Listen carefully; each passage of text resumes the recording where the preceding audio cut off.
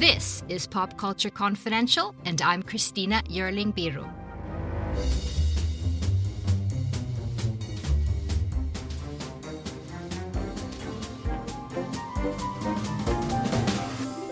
Hey everyone, welcome to the show, and thank you so much for joining me for this conversation with Amy Ziering, co-director of the much discussed, praised, and criticized documentary series Alan v. Farrow. In the film, she and co-director Kirby Dick focus on the family tragedy that for decades and decades has played itself out in our public consciousness. It examines the 1992 sexual assault allegations made against director Woody Allen by his then 7-year-old daughter, Dylan Farrow, his relationship and later marriage to another of Mia Farrow's daughters, Soon-Yi Previn, the trauma in the family, how it was dealt with in the criminal justice system, in the media narrative, and much more. Award-winning filmmakers Amy Ziering and Kirby Dick are known for films exposing sexual abuse in institutions like the military in their film The Invisible War from 2012, and in the music industry with the film On the Record from 2020.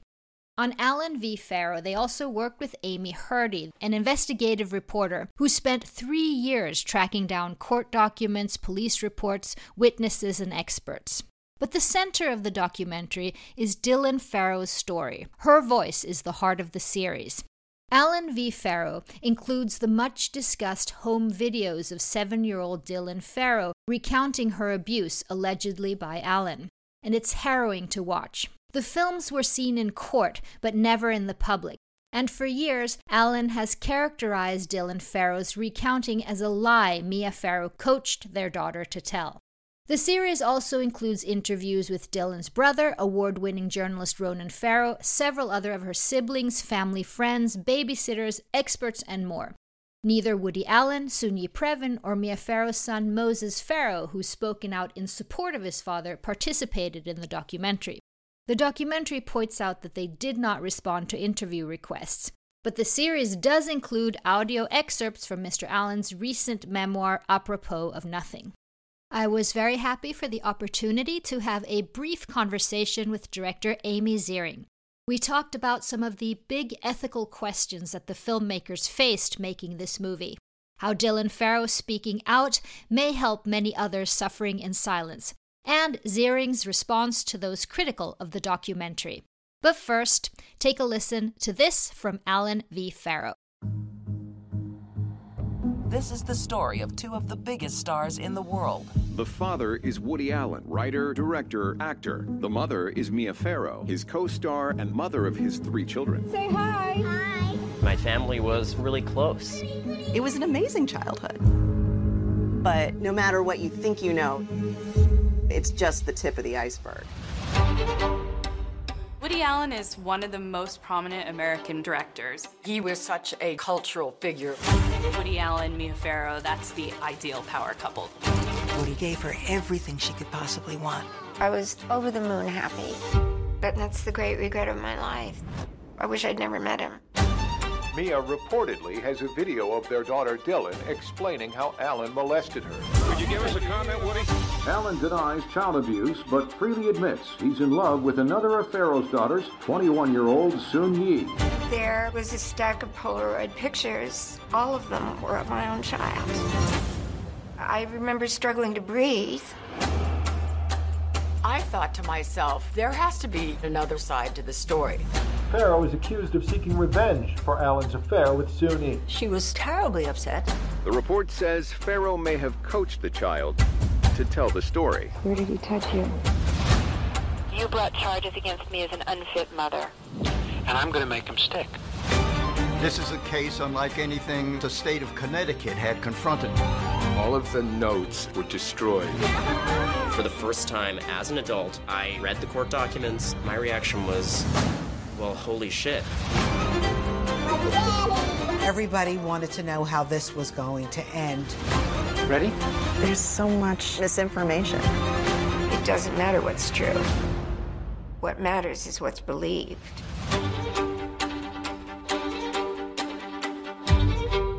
So, Ms. Ziering, thank you so much for joining me. Thank you for having me. This is a family tragedy of epic public proportion. And besides the 3 years of investigation that you guys spent reporting the facts, the timelines, I imagine that there's so many ethical questions your team had to deal with and talk about. What were some of the most difficult decisions you guys made in the process? That's an interesting question. Yeah, obviously the tape. I don't know, for those that haven't seen it, we do show discrete portions of the tape that was what Dylan actually told her mother. The tape that Mia Farrow shot when Dylan told her for the first time about what had happened to her. And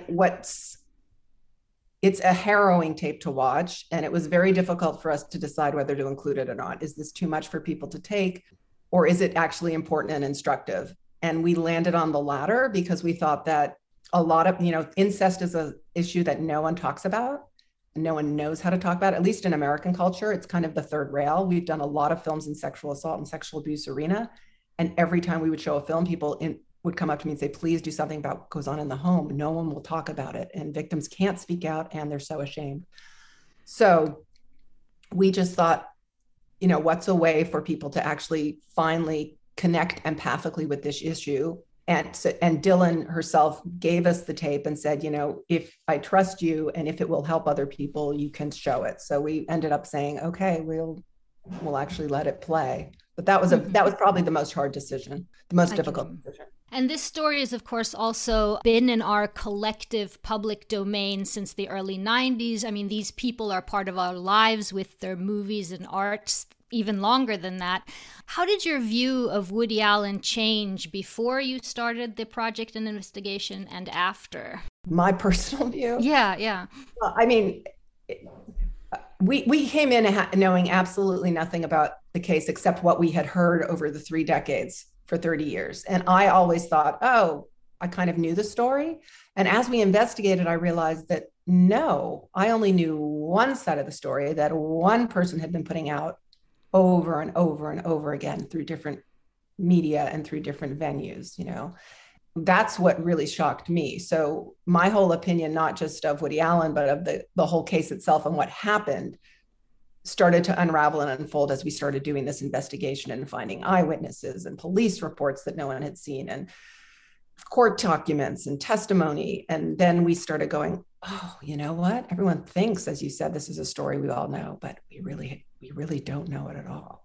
I thought that the telephone calls between them were really jarring. I mean, it gives the impression that there is a Woody Allen persona and then there's Woody Allen. We know the persona. Well, it's so interesting, and we talk about that in the series, is that part of the reason why it was so hard for us to see any other narrative than what was being put forward was because the persona in his films is so, you think it's him.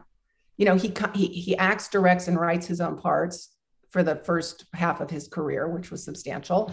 And he kind of seems to play himself. He's charming, he's bumbling, he's hapless, he's neurotic, he's funny. You just fall in love with that person. So it was really startling, as you say, to hear him talking in an audio tape. He didn't at times know always that it was being recorded, we imagine or think. Mm-hmm. And it's not that kind of person at all. Yeah, that was amazing for us to hear. And we were so grateful to have that access to those tapes. So Dylan Farrow has said this, I'm going to quote so it's correctly. What I don't understand is how is this crazy story of me being brainwashed and coached more believable than what I'm saying about being sexually assaulted by my father? Now, making this documentary, do you have an answer to her question? Yeah, because people don't want to believe this of fathers. Incest, we have, at least in America and in the American court system, we've protected men over women, over mothers and children for decades. And in our culture, at least, this is a crime that's not talked about. So it's the one people really want to look away from, can't believe it can happen, don't know a lot about it. I mean, always think that a person who's upstanding or presents well in a public way can't possibly doing this kind of thing in private. And all of our research has shown that's just not true. So yeah, well, also what's interesting about that, because we did talk to experts, is it's very hard to coach a child. First of all, very hard, very hard. They don't stay on message. They're very young. They don't really understand. If on the rare case you're able to coach them, they don't stick with it when they're older. when they're older, they don't stay brainwashed. You know what I mean? If you coach them about a certain incident, by the time they grow up, they're going to be truth tellers. They're not going to stay with the story, and it won't stick in the same way. So that was also interesting to me. That was the second thing. And so the third thing I'll say to listeners is, what did Dylan have to gain? Wouldn't you, if this didn't happen, at a certain point go, I'd rather be with the amazing dad who's beloved, who does great films, than the crazy vindictive mother? Wouldn't you like just do that math yourself? Like, you have a lot more to lose. Like, there was no gain or glory to this, you know, which is interesting. And the last thing I'll say is, we love the narratives of vindictive women. We just do. I mean, look how easy this narrative that we do, you know, at least in American culture. Yeah. Were you surprised during this investigation at how Mia reacted through the years to some of these very difficult revelations that came up? Oh, I was so surprised that I had no idea that actually this is the first time she ever spoke at length on camera about this incident. And I hadn't realized that or known that. Again, as I said, I thought that we had heard her side through the years. And what I realized in making it was he said.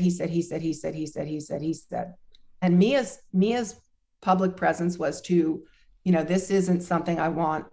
I've got to protect my children. The best thing is not to have an ugly public narrative played out. So I'm just going to retreat. So that's more what, you know, the tack she took, and was decided it was safer not to speak.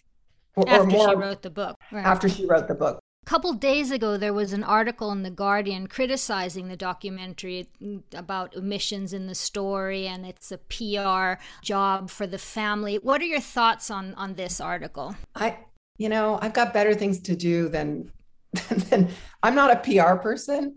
I'm a documentary filmmaker. So I've got better things to do with my time than make up stories.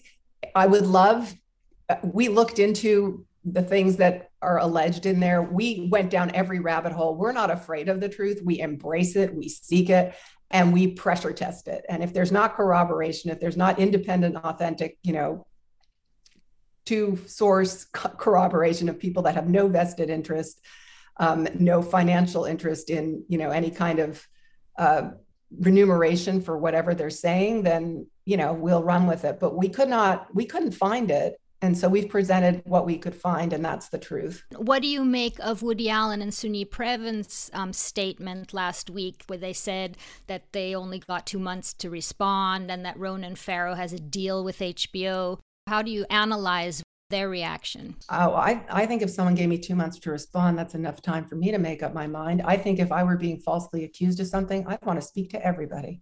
I would not be afraid. And, you know, honestly, I don't know what people think, but nothing can go on the air that we stand behind. That isn't, we've done, I don't know how many films. We've not had to issue one fact retraction. I'm not into peddling myths. Leave that to the storytellers like Woody Allen. You know, they do a very, very, very good job of it. If I wanted to do that, I could have a different career, but this is the truth. If there's another truth that we missed, bring it on, show it to me with, you know, all the corroboration that it requires to be taken as true, and I would embrace it. Is it possible for her to reopen the case? Do you know? I don't know. No. Yes. I mean, I just want to say that this is about a family tragedy, but we've lost the whole message and point if that's all we talk about is Woody this and da. And also, last thing, what is someone who did something supposed to say? Could you repeat that? I didn't understand. What is someone who did this supposed to say? No, I'm sorry. What were we saying? What was I starting to say? Oh, is that this is about a very personal family situation, but I don't want it to get lost on all the viewers that it's really about crimes that happen all the time in many, many, many families. And we hope that this helps others feel less alone, recognize these crimes when they're happening, and, you know, and be able to have our culture also kind of finally have a national reckoning and wake up and acknowledge that these things happen and take care and protect survivors and victims better. Thank you very much. Thank you. Thank you so much to director Amy Ziering. Alan v. Farrow is streaming now on HBO and HBO Max. And thank you so much for listening. Please subscribe to Pop Culture Confidential wherever you get your podcasts. Thank you, and see you next time. History is complicated.